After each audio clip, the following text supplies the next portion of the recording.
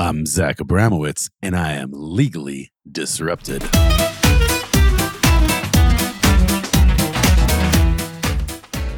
On episode 4 of Zach Abramowitz's Legally Disrupted, the podcast, we talk to Logikcull founder and CEO Andy Wilson. Andy sold his company reportedly for hundreds of millions of dollars to Reveal. But of course, I didn't know that was going down when we recorded this interview. Instead, we talked about whether AI and large language models are going to make eDiscovery disappear. Let's get disrupted. So, dude, it has been forever since I have seen your face, and you don't look any different. You look like exactly the same, which is awesome. You know, I'm like you. I'm doing all these squats.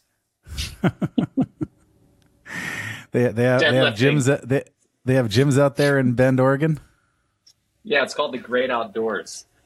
Yeah, that's the way to do it. That's the way to do it. It is. It's pretty awesome. Have you been back to San Francisco? Have I been back to San Francisco? No. I have not. Not since we left. We pillaged the office. I took my kids and take whatever you want, we're giving it all away. And that was it. Listen, you had cool digs in San Francisco. I haven't gone back there since before COVID because I don't think I can bear to see it. It's for people who lived there, it really is like the best city in America. But it's just spiraled out of control. I don't know what to. I lived there when I was in 5th and 6th grade. I developed a real love of the place. Anytime I got to go back, it was like the one place where I would I'm always eager to get home because leaving my wife and kids and traveling is not ideal. And I always want to rush back. But man, San Francisco was like the one place where I'd be like, nah, I'll take the later flight. I always wanted my own time for the place. I love it. And it's turned into a disaster.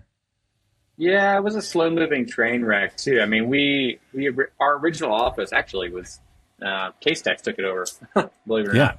So there's some good legal tech juju down in that 330 Townsend building. But also that other rando company, I forget the name of it was the legal research company founded by people. Judicata. They were also down there. So I don't know what's happened to them.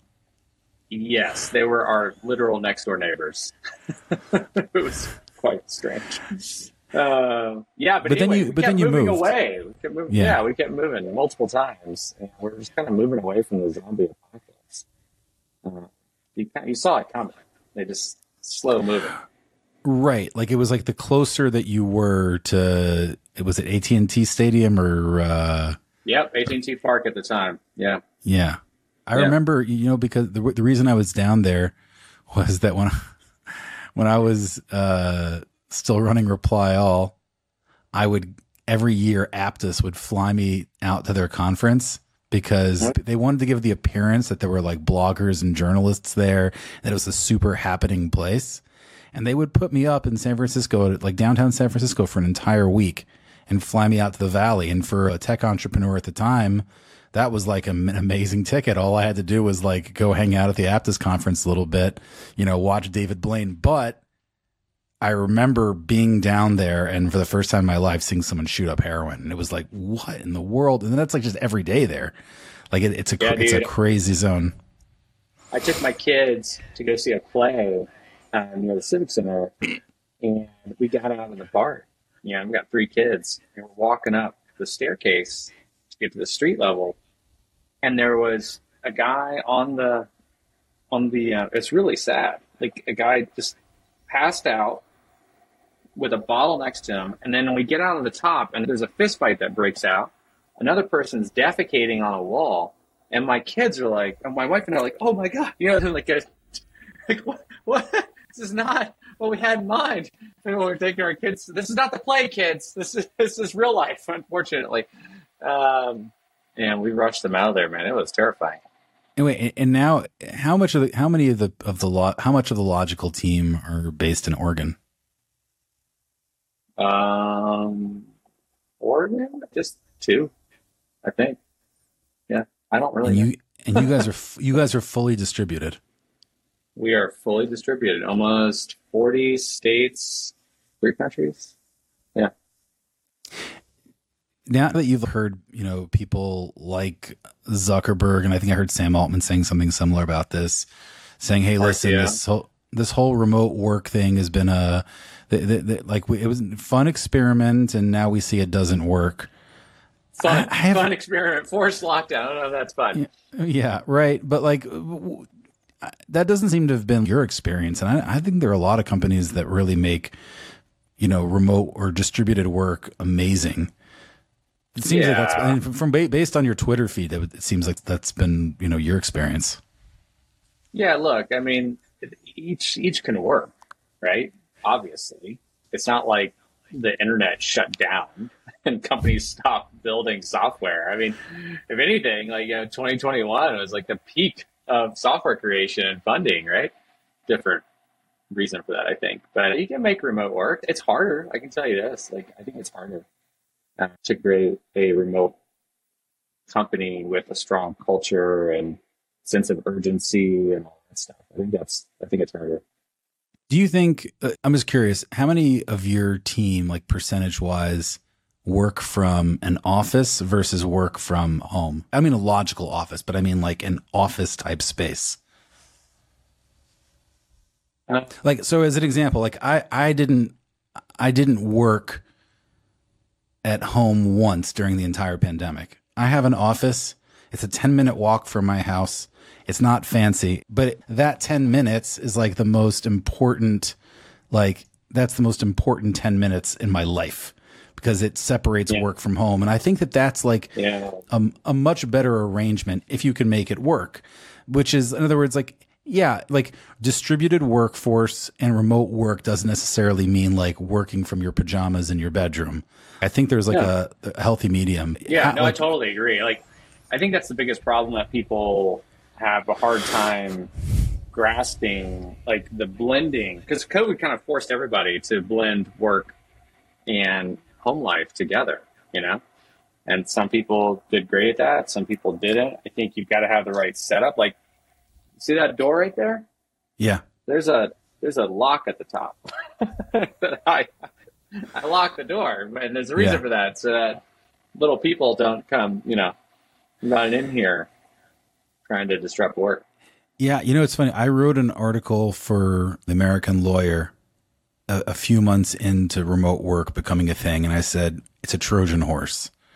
Total Trojan horse, because and I remember this because I went from working at a law firm, so I understand I made a vicious commute into New York City. I'm the exact person that looked at remote work and thought, man, this can be, I wish I could work at home.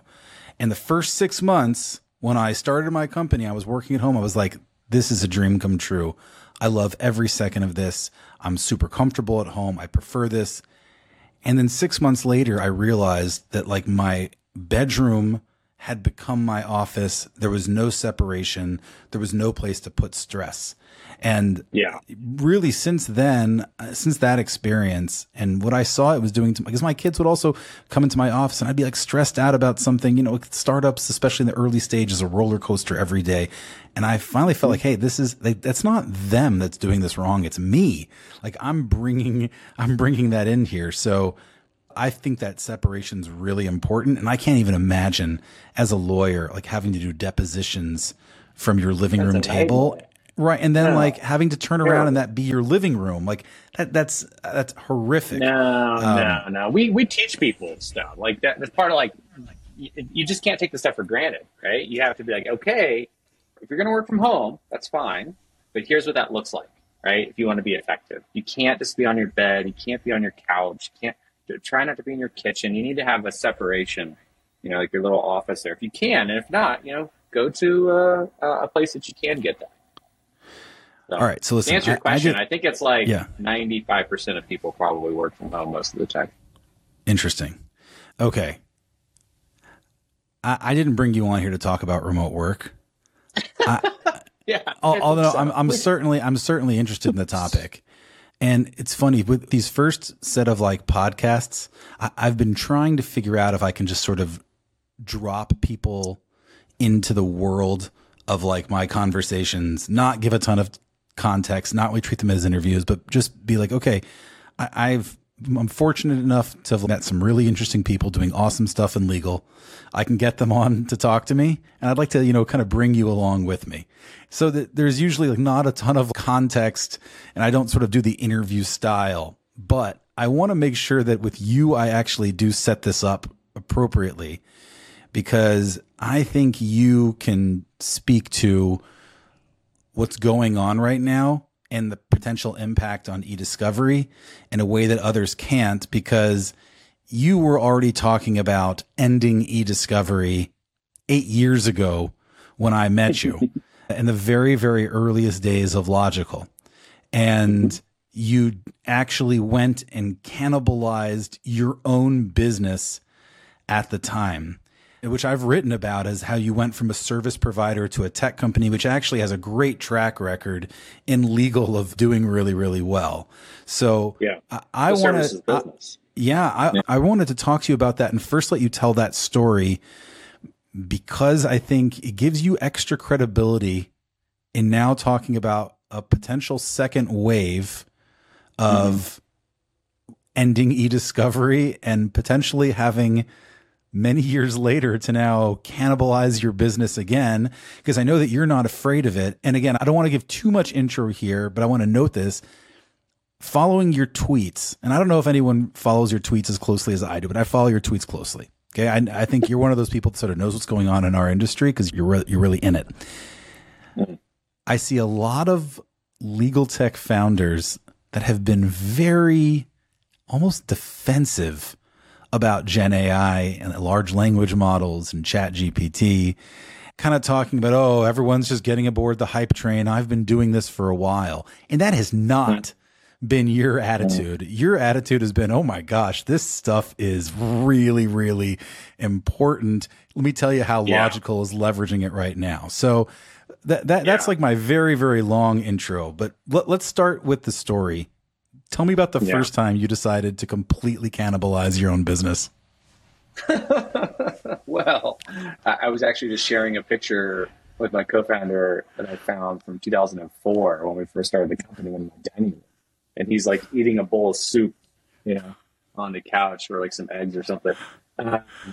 Anyway, so yeah, it's fresh in my mind. It happened in the Great Recession. We were pretty burned out doing big stakes litigation. I mean, these are like, bet the farm type litigations, mergers and acquisitions, second request kind of stuff. Lots of money involved, lots of data. And we're selling services every project, and each one would be a couple $100,000, sometimes millions of dollars. It was a 8-figure business, and we just kind of like, this sucks. You were an eDiscovery service provider, as traditional as they come. We're like, this sucks. I mean, it was a thankless job, and it's not what we intended to do. Like, we didn't want to do this. We actually wrote, you probably don't know this, but we wrote a command line only, which is so funny how it's like full circle now. We wrote a command line only data processing engine for eDiscovery off of Hadoop, the open sourced big table engine. And we tried to sell it to law firms, and they laughed us out of the room because they're like, what? Where's the interface? Like, well, you just like type in some commands and it just does the thing. And they're like, you do that for us. And we're like, well, how much would that cost? And they obviously they would pay you a lot of money for that. So we quickly pivoted to basically being a services provider. And so it wasn't the goal. Like, that's not what we wanted to do. We wanted to be a software company. We just went about it all wrong. Listen, Mark Harris, the founder of Axiom, says all the time the reason that he started a services business and not a tech company was he said legal was not ready for the software. He said the most cutting edge thing that he could do at the time was simply provide a little bit of a different payment structure for seconding people inside of your legal department. He's like, that was innovative enough. Yeah, 100%. Totally agree with that. I think the tricky thing with an eDiscovery company doing that is the money is so good. Like, you can make an absolute fortune do it. And we were making millions in profit. Like, it was a small business, but we're doing 8 figures in revenue. Anyway, so you can do that and you get sucked into it. It's like, the event horizon, you just don't come back. Right? So to try and stay true to your software roots, it becomes harder if the money is really high. And so luckily, the recession came in and was like, you guys shouldn't be doing this. Like, yeah, we shouldn't be doing this. And like, well, what should we do? This was right around the time of, iPhone had recently come out. Cloud was starting to become a big thing. AWS was a thing, um, and we realized like all this stuff can now be completely automated in the cloud.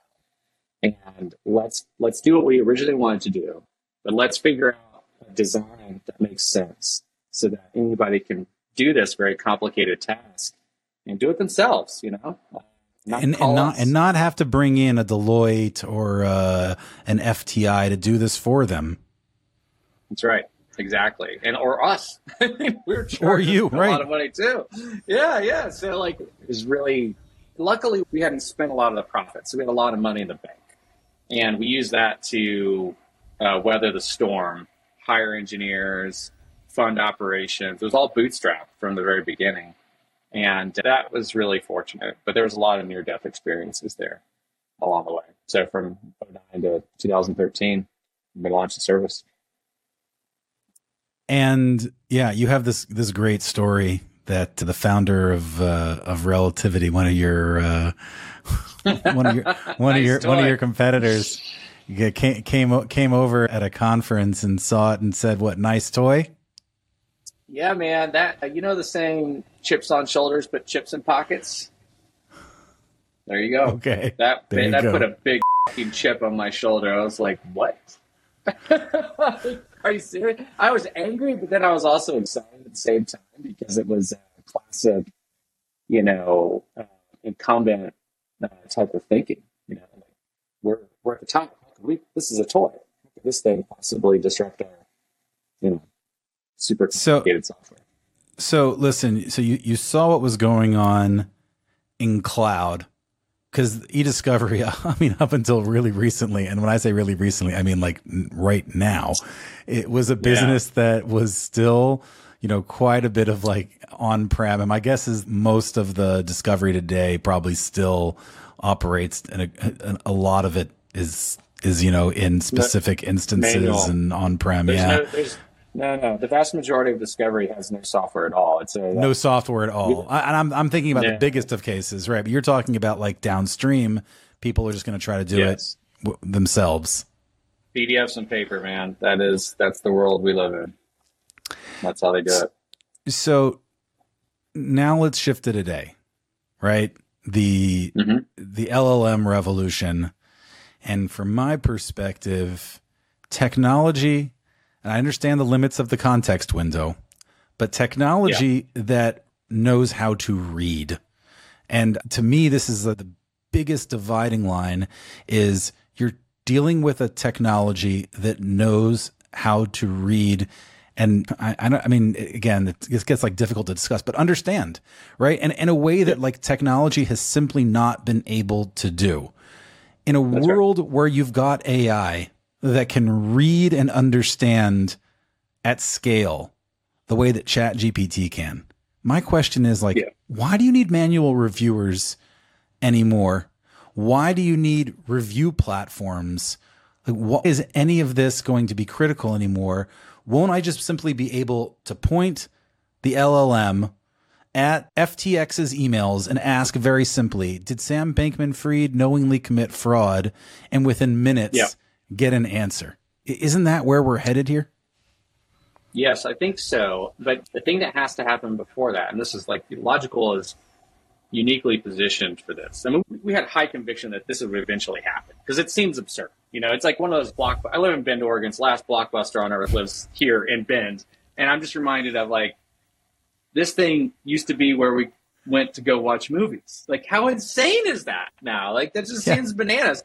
And like, I think about that with a lot of legal tasks. I'm like, how insane will it be to talk about what people used to do for discovery? Like, they used to read other people's emails and Slack messages to try and find the smoking gun or like whatever the hell they're looking for. That's going to seem Blockbuster level crazy because of this breakthrough. And we've always had that that frame of mind, it just seems ridiculous. Like software does a great job of dealing with software, you know? Like this is what it is, this text in, text out type of business model. That's all Discovery is at the end of the day. And now that it can read, to your point, it's almost game over, right? Like, and it in order to read, it's got to have the text. And I think that's where most people don't get.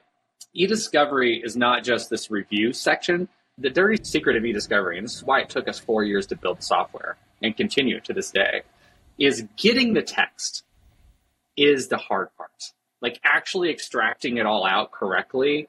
As an example, like we just recently launched audio transcription, you know, like 2 years ago, right? Recently. Right. Well, getting that kind of information is really tough. What about a screenshot, you know, embedded inside an email, right? Like all this information is actually harder to get than people realize. But once you get it, once you have the text, then yeah, feeding it into an advanced model that can actually read it and understand it. But here's my question. Why do you even need that step anymore? Meaning the entire step of getting the text out. Wasn't that really done in order that eventually someone be able to review it? Like the way I see it is we're seeing you have to process the data. You still have to do that. It's unavoidable. So explain why is that the case? Why is processing still important? Well, processing is how you get the text. And in the context of, I think, eDiscovery and litigation, this is not always true for all different types of use cases that people use our product for, because they a lot of different things. But litigation purposes, critically important to make sure that all the text and metadata is properly extracted and preserved. That's it. So like if you don't take that step to ingest the data correctly, like go through all the various, this happens today. Like Microsoft produces the vast majority of discovery content in the world. And they suck at indexing their own data because they don't get the text out. And so if you don't get the text out and you don't index it, it's not there. So if you're running any kind of search index on it, an LLM model, whatever, if the text is not there, then it doesn't exist. And so that's a huge issue. That's why getting that text out, like eDiscovery processing, is so critical. So I guess I don't understand. When you say getting the text out, I understand why you get a text out so you can run searches on it. But why is it important to get, like, and again, I understand getting the text out eventually because, hey, we're going to have human reviewers that come and sit through and sift through this. We have to preserve it, you know, obviously to comply with court orders. But isn't that all because at some point we assume that someone's going to have to look at this and therefore we have to preserve it? An AI model can go through the emails and look for key information, whether or not they're in a review platform, right? No, that's not. So that's not true. So let's look at email as just one example. Okay. Email is a lot more complex than just text, right? So you've got an email that's got a zip file attached to it. Inside that zip file are other emails, PDFs, some audio images, maybe an entire email database. Like this happens. Like you're telling me some AI is going to go and take that zip, extract it out, go through all the different documents and then find every piece of text that may exist, whether it's audio, video transcription, image snippets, you know, broken fragments. No, that's not how it works. And so that's the secret sauce behind any like robust eDiscovery product. It is a text extraction machine like you would not believe. And so for us, like one of the things that we're looking at is like, man, this is really valuable and really hard to do. Like it's unavoidable. You have to just spend the time to do it. You can't just go sprinkle some AI fairy dust on this and that just works. You have to do the work to actually build out all the automation, to go and find all these files and treat them correctly. And there's lots of libraries involved, lots of edge cases that you have to work through. It's endless. And so we built this thing. We're like, well, what can we do with this? One of the biggest challenges I think that any company has that's trying to get into this new AI arms race is they lack data. They lack text, right? How are you going to get these data? But the incumbents are in such a good position right now because they have all this historical data. But the startups are not. The Wall Street Journal just did a story about this. These startups don't yet have the data. And so how do we get the data? You could use Logikcull. Like you could actually dump all this information. If you get access to the data, but you need the text, you could dump it all in and then use our APIs to pull it out and build your models that way. So we think that could be an interesting kind of a sub-use case of helping people build data models using all this processing engine that we've created. Well, isn't that essentially what OpenAI did with Reddit? Was they basically used quite a bit of Reddit, I think, to train their own models. Do you have a good understanding of that mechanism? Were they just crawling the web and grabbing that? I mean, what kind of information needs to be extracted, and what kind of information is sort of good where it sits? For what purpose? Like, I'm saying for training AI. You were giving the example of training AI models, right? Yeah. So that like startups would need a tool like a Logikcull to get to that text. Mostly, yeah. So like if you have a large corpus of, say, unstructured data, or even structured data, it doesn't really matter. Office files, that's pretty common. Email, which I just pointed out, like you need to have a processing engine that actually can go through and get all the information out. And it's not as simple as just crawling email. I mean, even Microsoft fails at this. Even Google. Like we had a customer just the other day, big construction company. Their IT ran some search in Google Vault, came back with 6 files. They're like, that doesn't sound good. And they just instinctively knew that was wrong. They took the exact same data out, put it into Logikcull, and they found 135 files. So that shit happens all the time because those engines are not purpose-built for crawling, if you say, all the information available inside the data set. And if they don't do that, it doesn't technically exist. So that can create a lot of risk for attorneys. Right. So, okay. So interesting. So this is sort of a counterpoint to how I've been thinking of it. Cause I was trying to convince my partner who's in capital markets that we ought to put a major short on CS Disco. Now the problem is that they're too low at this point. They're 450 million market cap. So I don't know how much space there is to really, benefit from that.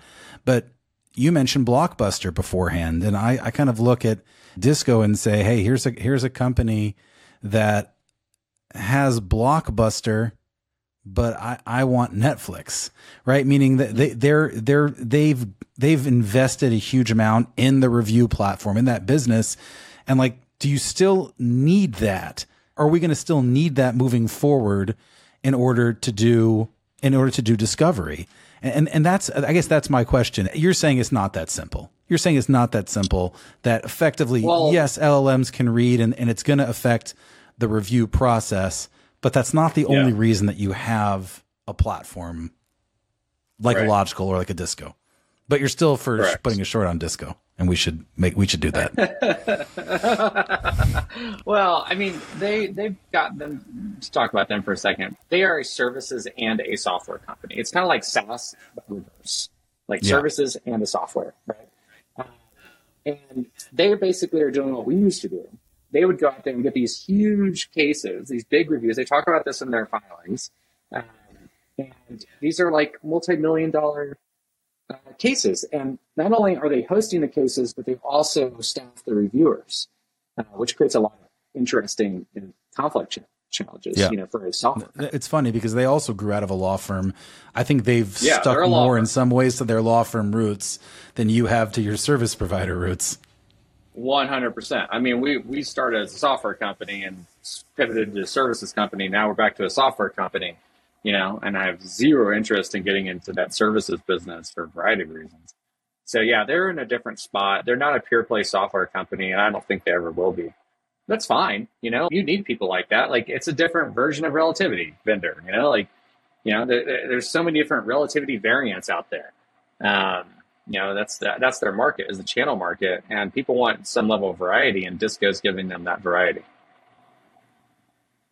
And again, you think that moving forward, like 5 years from now, will we have the same number of manual reviewers in the world today?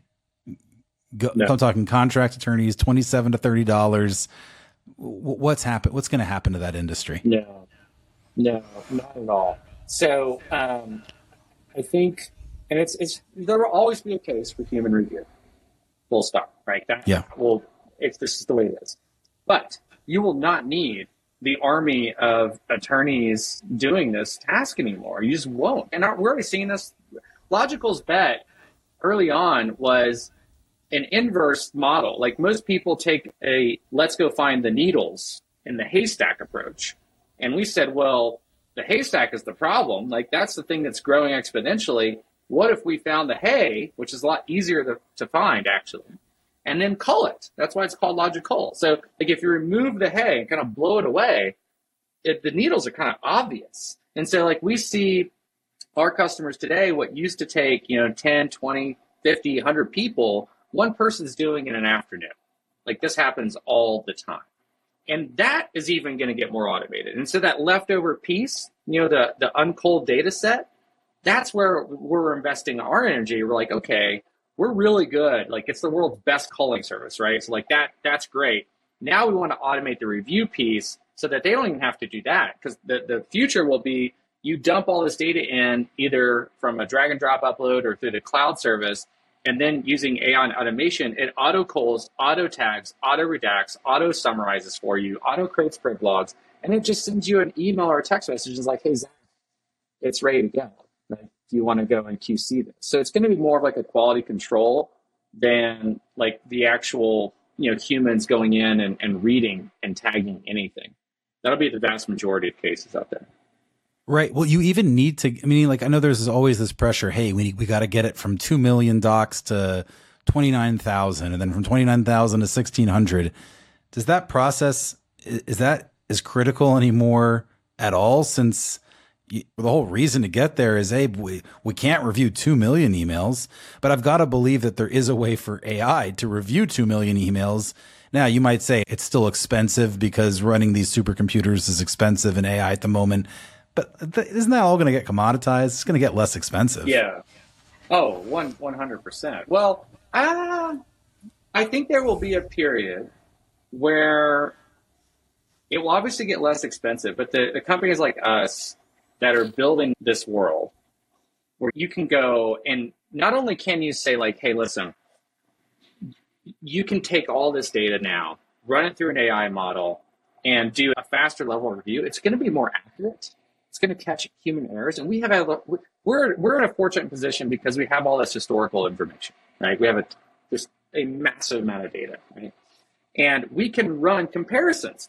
We can say, hey, your human review took X amount of time and they reviewed Y number of documents and they had an accuracy rate of Z, And so that came out at a cost of N, whatever that happens to be. Yeah. We can do that, run it through hours and say, all that was done in a fraction of the time, and it had a higher accuracy rate, and we found other documents that you should have been tagged, that kind of stuff. That's all going to happen, and somebody's going to pay a lot more money for that service. Right.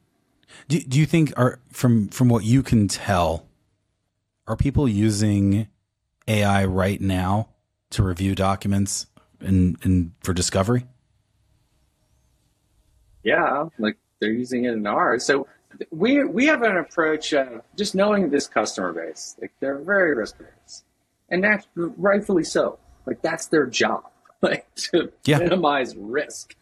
And so I get it.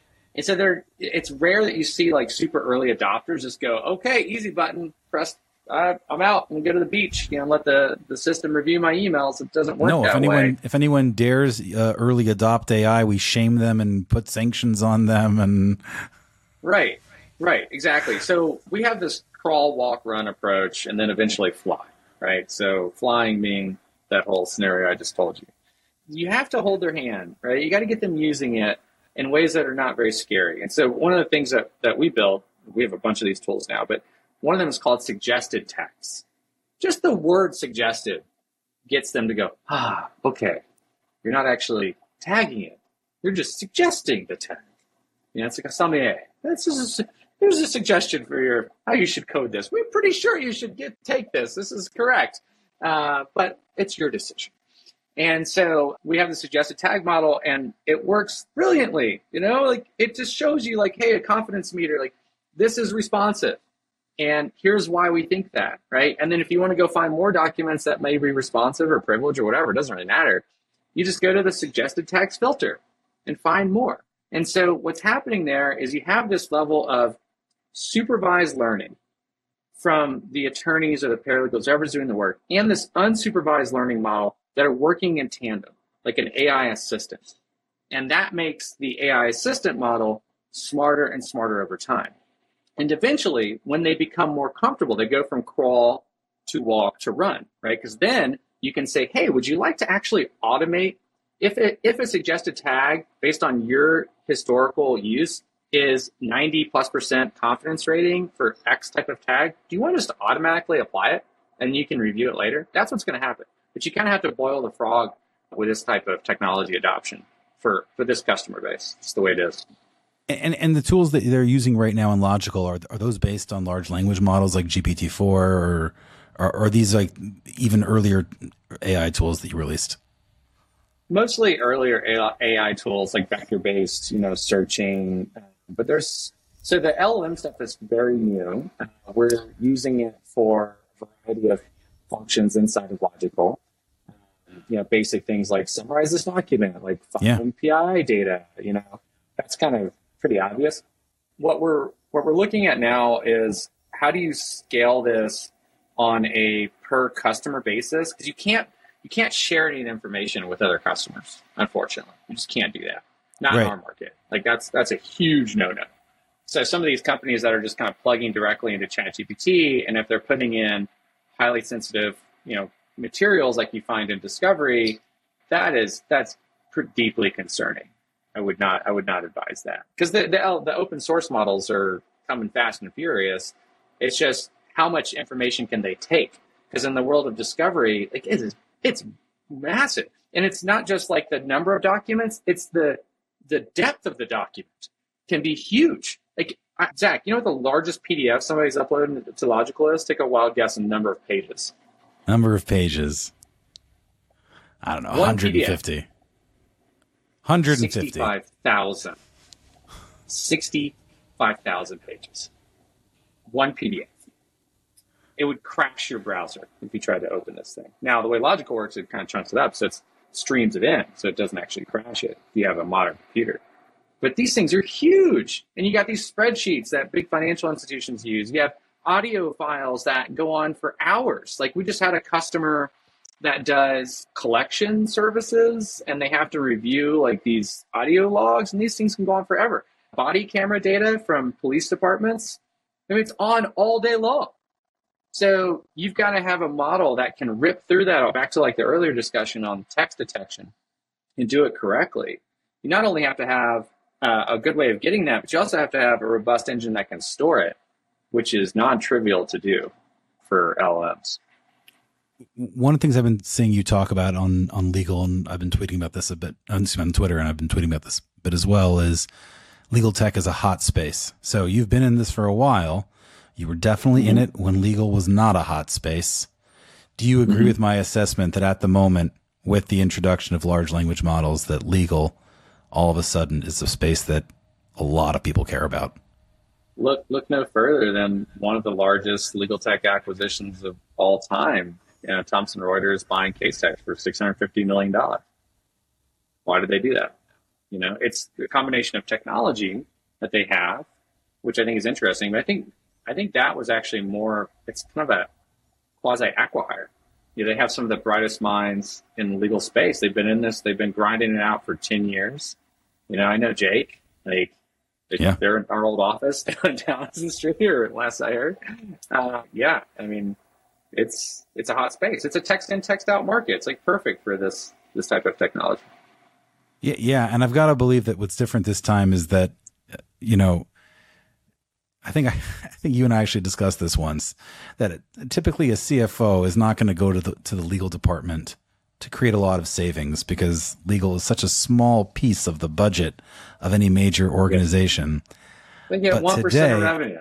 But today, I can imagine that more GCs are having conversations with their CFO where the CFO says, hey, I saw that Goldman Sachs report that says that 46% of legal work is going to be automated. I keep seeing the headlines. I'm reading the Wall Street Journal. So I think that's part of it. But it does appear to be a hot space. There are multiple companies, even in a terrible interest rate environment, that are raising serious capital for legal technology companies. So I'm not sure that any of these companies are actually investable. That's I think a separate question. But we're definitely seeing it. Can they build right now. I think the bigger question is, can they build a business and not a feature? Like the biggest challenge in legal and in general is the business model.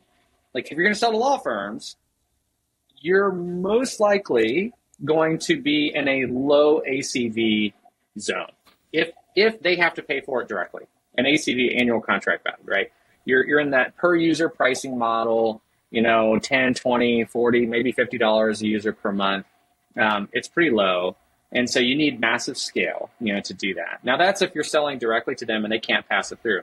If you are in a pass-through situation, like eDiscovery is, all bets are off. Like, you can basically charge whatever the market will bear, right? And so in some cases, it's extreme. Like, there's little law firms out there that are taking on these massive litigation projects and getting billed $10, $20, $30,000 a month just for a single matter.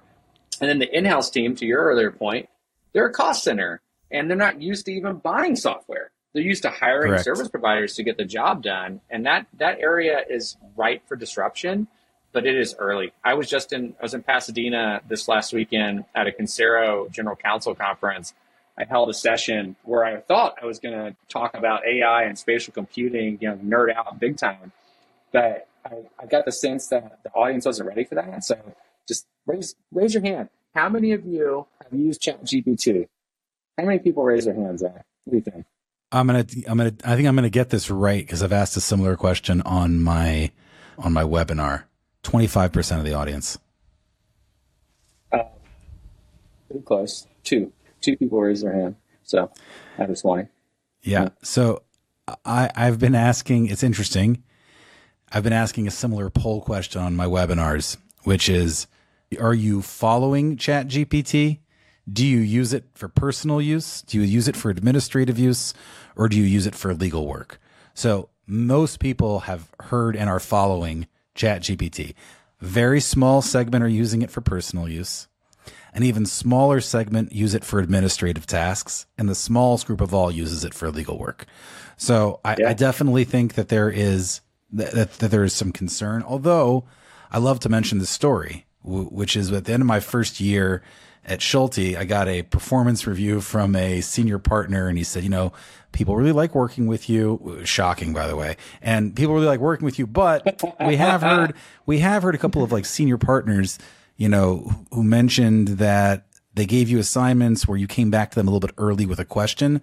You want to try to, as much as you can, take over that work. And then he said, maybe just Google it next time.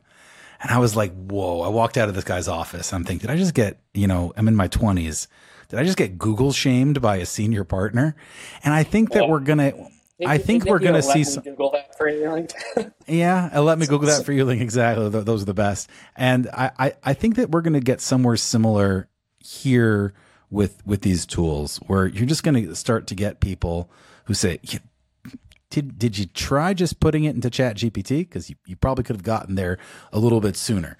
I think it's got that same sort of vibe and same sort of impact that a Google had. So I think the adoption is going to be quicker. But I would agree with you, based on my results, is that there's a much smaller number of people that have actually created an OpenAI account. I'm shocked, by the way. I'm continually shocked that there are people who don't pay for the premium account. I'm like, $20 a month. I know.